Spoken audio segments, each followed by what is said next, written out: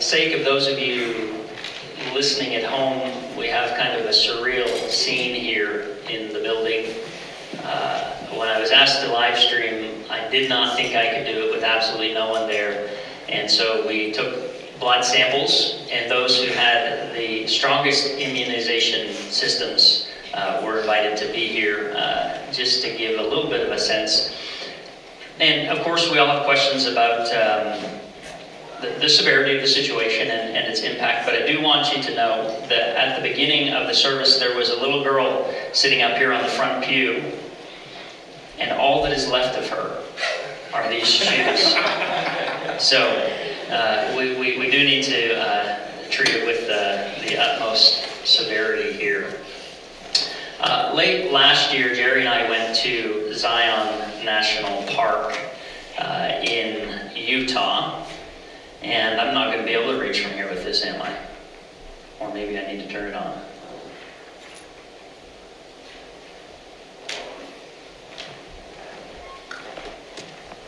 Okay, we're going to do the old-fashioned next slide thing. And when we were there, we planned to do this hike, which is the Narrows. And it's a hike up a riverbed. And along both sides are these kind of cliff-like walls.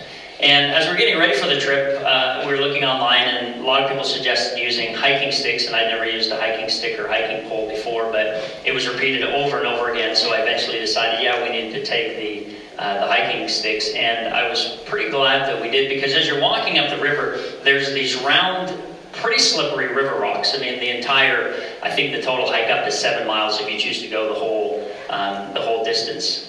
The next day we did another hike, which was up the side of essentially what turned out to be a mountain. And we were on a path that was about 6 feet wide, and it had a drop off of about 7,000 to 8,000 feet there beside me. And had I not had those hiking poles, I would not have done it.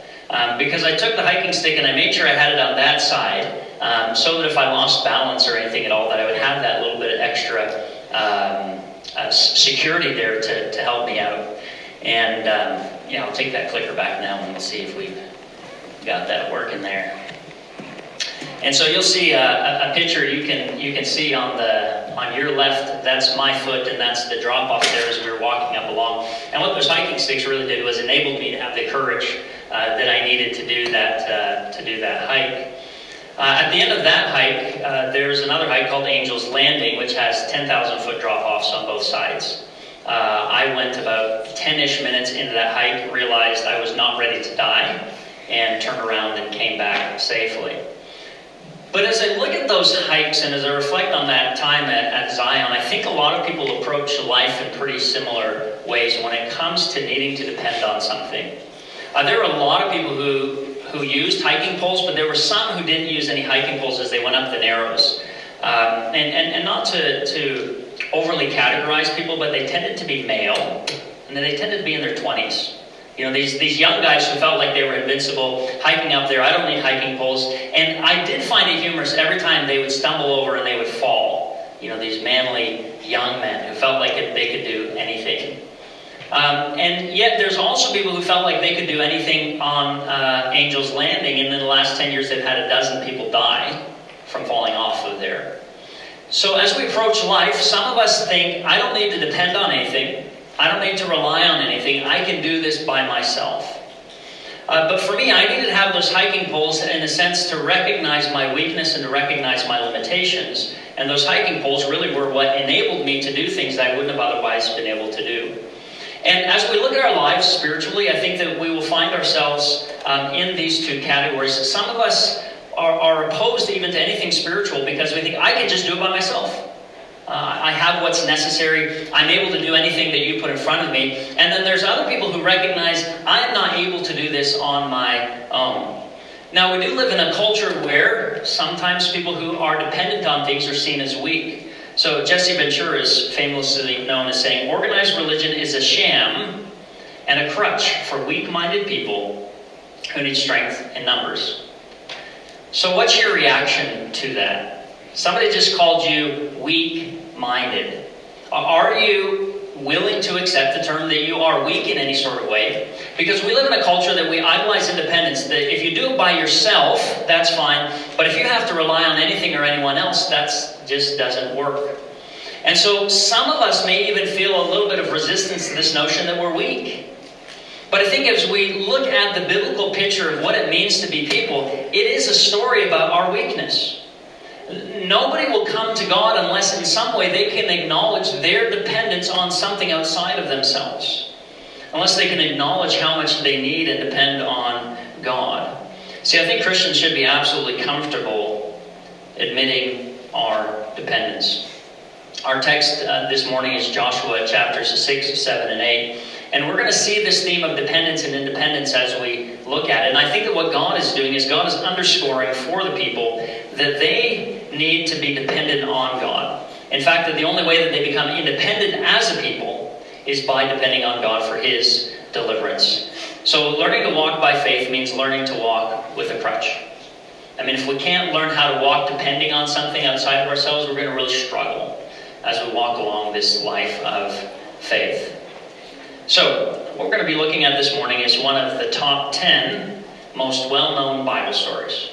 Here's my criteria for figuring out if something's a top 10 most well-known Bible stories. Number one, it has to have a VeggieTale show associated with it. Number two, if you ask any 5-year-old who's grown up in church to tell you the Bible story, they will be able to answer it immediately without looking at any notes. And number three, it has to have its own song about it or named after it. And so I grew up learning the story of Joshua through this song that I'm not at all about to sing. But Joshua fought the battle of Jericho. Jericho, Jericho. Joshua fought the battle of Jericho, and the walls came a-tumbling down. Now this week as I read through Joshua 6 and then I read through this song, I realized how poor a job this song actually does in telling the story of Joshua. In fact, if you took everything that the Bible is trying to say about Joshua and you put it beside this song, I think that you would find that this song in many ways misses the ultimate point of Joshua chapter 6. Now, I'm going to try to prove to you that I didn't just wake up on the wrong side of the bed. I'm trying to prove to you that I'm not just in a bad mood, but that as we look closely at this song, we'll come to find that it's sorely lacking in really properly telling the story about what happened in Joshua 6. So what I'm going to do is I'm going to walk you through this text. And after we've walked through the text, we're going to go back to the song and see if we can figure out anything that we might find to be lacking in it. So we'll start with Joshua chapter 6, verse 1. Now Jericho was shut up inside and out because of the Israelites. So Joshua 1 begins with this insurmountable, apparently insurmountable thing, which is a wall. So the wall is shut. They have now closed the city gates. Nobody can come in and nobody can come out. Now, maybe if you had elite special forces, it is possible, though highly unlikely, that they would find a way to penetrate a city with closed city walls. But what we're talking about is a group of people who have spent the last 40 years of their lives wandering around in the wilderness. I mean, we were told when they crossed the Jordan River that there were 40,000 armed men, but to have weapons and not know how to use weapons is not really a very strong advantage. And so what we have in many ways is a great disparity between Israel and Jericho. In fact, as I was reading about the setup for this confrontation, it made me think of the movie Crocodile Dundee. And if you've ever seen the movie, there's a scene where Mick and Sue are walking at night, and a guy comes up and he pulls out a pocket knife and he says, "Give me your wallet." And Sue immediately says, "I think you should give him your wallet." And Mick says, "Why would I give him my wallet?" She says, "Because he's got a knife." And if you know the movie, he's got this little pocket knife, and then Mick pulls out what's basically like a sword or a dagger, and he says, "That's not a knife, this is a knife." And what you find in this confrontation between Israel and Jericho is Israel has this little pocket knife going up to Jericho. And it seems very clear and very evident that Jericho will not fall to Israel because they simply don't have the experience and the skill because they are inside a fortified wall. And then God makes this astonishing statement in verse 2. "See, I have handed Jericho over to you, along with its king and its soldiers." The word is found in the perfect tense, as we talked about in our very first sermon. This word is to give. The Hebrew word, Nathan, what's the Hebrew word for to give? Do you remember? Nathan, very good, you did remember. And so God but the text doesn't say he's going to give. He says, I have already given Jericho to you. That's a pretty bold statement in light of the fact that you have a city behind fortified walls and these men who are standing outside of it. And so let's imagine that you believe that God is actually going to deliver Israel and give them Jericho. What supplies, what resources, what kinds of people do you think are going to be needed to win this battle?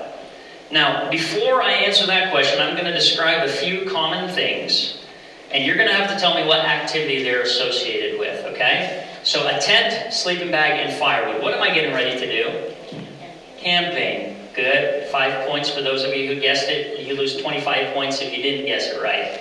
The next thing, a briefcase, a lunchbox, and a cup of coffee. Where am I going? Going to work. 5 more points if you got it right. Now what about this one? A tie, a Bible, and a notepad. Going to church. You got it right. So we associate certain supplies and items and people and things with certain places and certain activities. So here's how God begins to describe the places, supplies, and items in Joshua chapter 6, verses 3 through 5. There are, of course, warriors, and then there are priests, trumpets of ram's horns, there's an ark, and then there's a bunch of things in Numbers of 7. Now, if you're an Israelite and you saw this list, what do you think you would guess they're getting ready to do? You're going to guess they're getting ready for a religious festival. These are churchy words, making us think that they're getting ready for church. And so essentially you're going to have this Israel coming up against this much larger fortified Jericho, and God says, let's get our church stuff going on here. And you're thinking, how is this going to happen? How is this going to work? Because we need something more than what we have. Now, since this is one of the top 10 most common and popular Bible stories, I'm going to just tell the story very quickly and assume you've heard it before, right? They go out, you have a armed guard in the front, then followed by the priests who have the ram's horns, who also are carrying the ark, and then you have a rear guard. And they go out on the first day, and what do? March around the city, and then they go back home. Day 2, what do? March around the city and go back home. They do that for a total of 6 days, and then on the 7th day they go, and they march around the city 7 times, and after marching around the city 7 times, then Joshua says, shout, for the Lord has given... Anybody want to guess what that word is? Nathan, he has given you the city. The action is delayed until verse 20. Then the people shouted and the trumpets were blown. As soon as the people heard the sound of the trumpets, they raised a great shout and the wall fell down flat. So the people charged straight ahead into the city and captured it. What I want you to notice is that I think that the text makes abundantly clear is that God gave Jericho to the people. And in fact, think about it this way. As you think about Joshua 6, if you were going to watch a war movie, and you know, you've said, I've had enough of these other genres of movie, and so I just want some real good classic battle stuff. And you get there, and the movie, the first hour and 55 minutes is all the military people going to church, and the things they do at church, and the things that happen at church. And then the scene flashes, and there's rubble, and they're standing up on top of it like we won. How many of you are going to recommend that war movie? So that's what Joshua 6 is. Joshua 6 is a bunch of churchy stuff, and then at the very end, all you see is they go straight in the city and they capture it.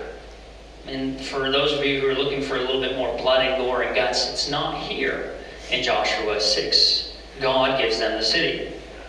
So as we look at this text a little bit closer, I think it becomes clear, this underscoring point and purpose. God gave Jericho to the people. So what part of the story is told in the slowest possible way?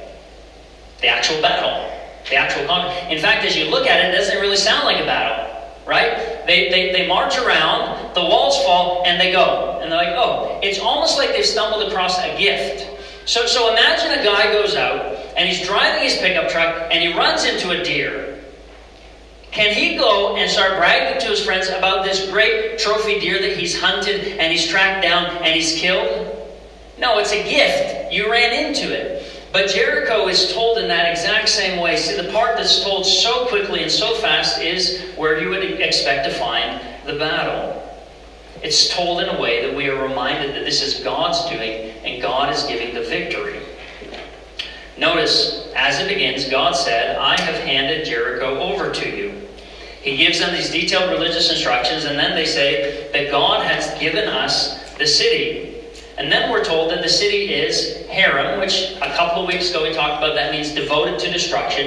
It means something is God's property, and if something's God's property, it needs to be destroyed completely. That every element and part of the story is told in a way that we come away saying that this is God's victory, this is God's property, and God has given Jericho to the people. Now, if we go back to the song, why might I have issues with the song Joshua fought the battle of Jericho? Jericho.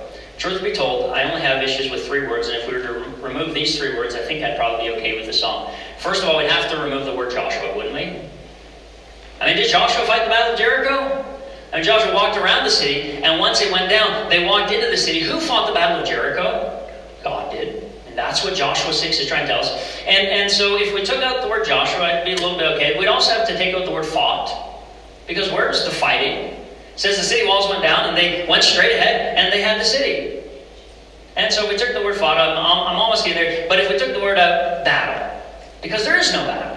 There's simply this wandering apart upon the city that God has caused the walls to be destroyed. So if we took out the words Joshua, fought, and battle, I think it's a great song. You know, we can keep it at that point, even though there's not an awful lot left for us to sing and to do with this song.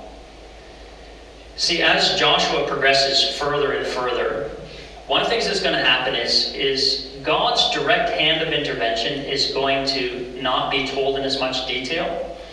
But I think what's happening in Joshua, in the Jericho story and then also in the Ai story, is it's letting the people know that every other story is going to be read in light of this.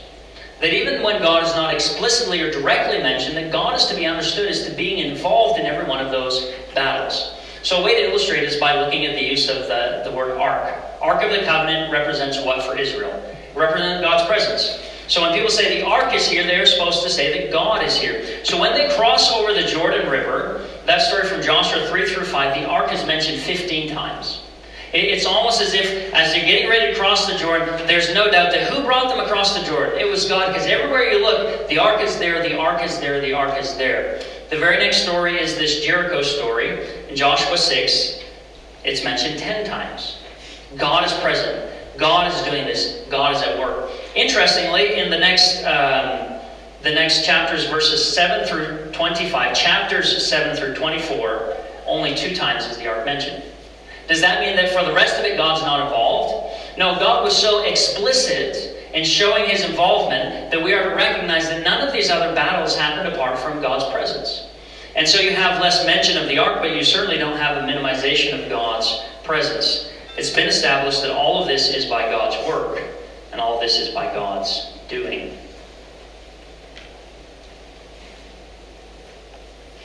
See, I think that the story of Jericho is to say, we can't do it, but God can do it.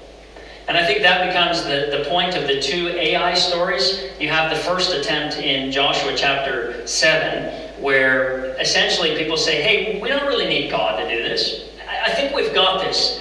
I mean, they've got an entire one victory under their belt, and they're like, that's okay, God, don't worry. We're going to go ahead and decide what to do. We're going to decide how many troops need to be there, and we've got this. And of course, they are not victorious at that battle. And so Joshua chapter 8 then is their way of saying, well, actually, yeah, we do need God. That if we're going to move forward into this land, we cannot move forward independently. We have to move forward depending on God's deliverance and on God's provision. Now, we've already looked at Achan and his story, but I want to look at just one element of the story of Achan, because I think it underlines how dependence is supposed to be happening and functioning here. As you remember, Achan got caught with this stuff that he stole. And when Achan was asked about it, this was his response in Joshua chapter 7, verse 21. When I saw the spoil, a beautiful mantle from Shinar, 200 shekels of silver, and a bar of gold weighing 50 shekels, then I coveted them, and I took them. In Achan's speech here, there is a word that has not yet appeared in the book of Joshua. And that word is the spoils. Now, we might not be familiar with this sense of the spoils, but the spoils are essentially the warrior's share or pay or salary for the battle that they just fought. And so if you are a military man and you go in and you conquer the city, the spoils are then divided amongst those who are there. It's kind of like the tip jar at the restaurant, right? You put your tip in, and who gets part of that tip? All the hosts and the hostesses, everybody shares the tips collectively. So Achan, he says, what I found in Jericho are spoils. There's a story in 1 Samuel chapter 30 where David and his troops are pursuing the men, and 200 of them are like dead tired. They're exhausted. Like, we can't go on. And they sit down. The rest of the men go on. They fight the battle. They get the spoils. And on the way back, some of the men are saying, those 200 that were resting by the river, they shouldn't get the spoils because this is our earnings, our profit, our reward.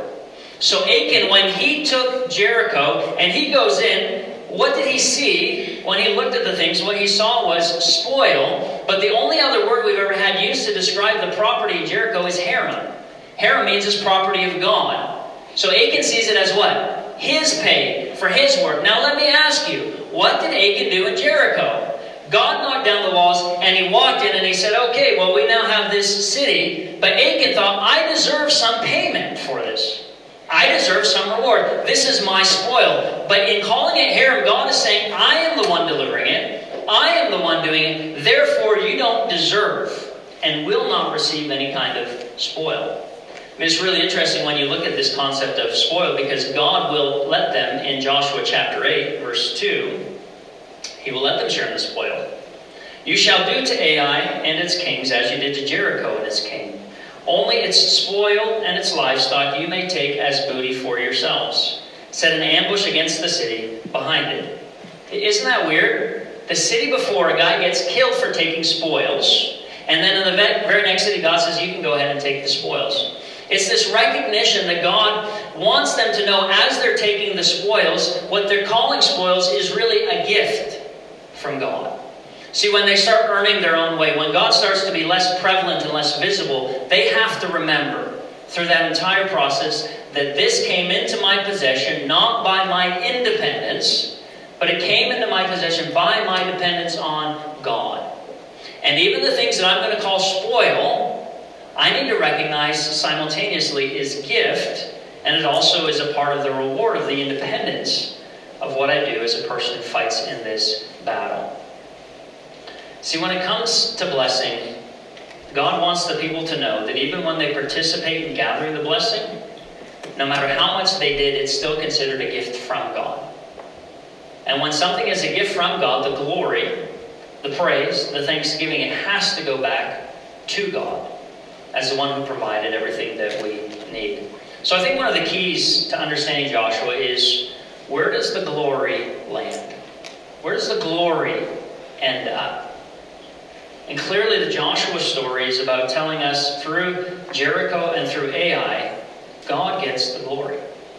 These supposedly independent people need to always remember that they only gain their independence by depending on God. They will only keep their independence by continuing to depend on God. Psalm 115 verse 1 says, Not to us, O Lord, not to us, but to your name give glory, for the sake of your steadfast love and your faithfulness. I mean, who gets the glory for the things that the people receive as they conquer these cities? God alone receives the glory because they depended on Him for His deliverance. Now, if you're thinking, well, that's an Old Testament thing, I'm a New Testament Christian, you can look at 2 Corinthians 4:7. But we have this treasure in jars of clay, so that it might be made clear that this extraordinary power belongs to God and does not come from us. I think as Christians we have to realize that whatever independence we enjoy, it's only with an awareness of our dependence. I think one of the blessings of the virus that seems to be going around, not that I'm saying God has brought it about, but one of the things that we can learn is no matter how much we think that we can do, how impenetrable we are, how tough we are, how immune we are to things, something like a virus reminds us of how human we are. It reminds us of our distance between us and God. God who is immune to all these things, but we are subject to it. And as we look at our blessings, one of the questions we have to ask is who gets the glory? And hopefully this week as we do inventories, we come across beautiful and wonderful things that we see and experience in this life, that we won't be telling our story about what we've accomplished, but that we'll be telling the story of what God has given and giving him the glory for all that he's done and has provided. So our prayer as we conclude is not to us, O Lord, but to your name give glory. So may the Lord bless you and keep you. May the Lord make his face shine upon you and be gracious to you. May the Lord turn his face towards you and give you peace. And just as a reminder, as we go out into the world, we go not on our own, but we go with the grace of the Lord Jesus Christ, with the love of God, and with the fellowship of the Holy Spirit. We'll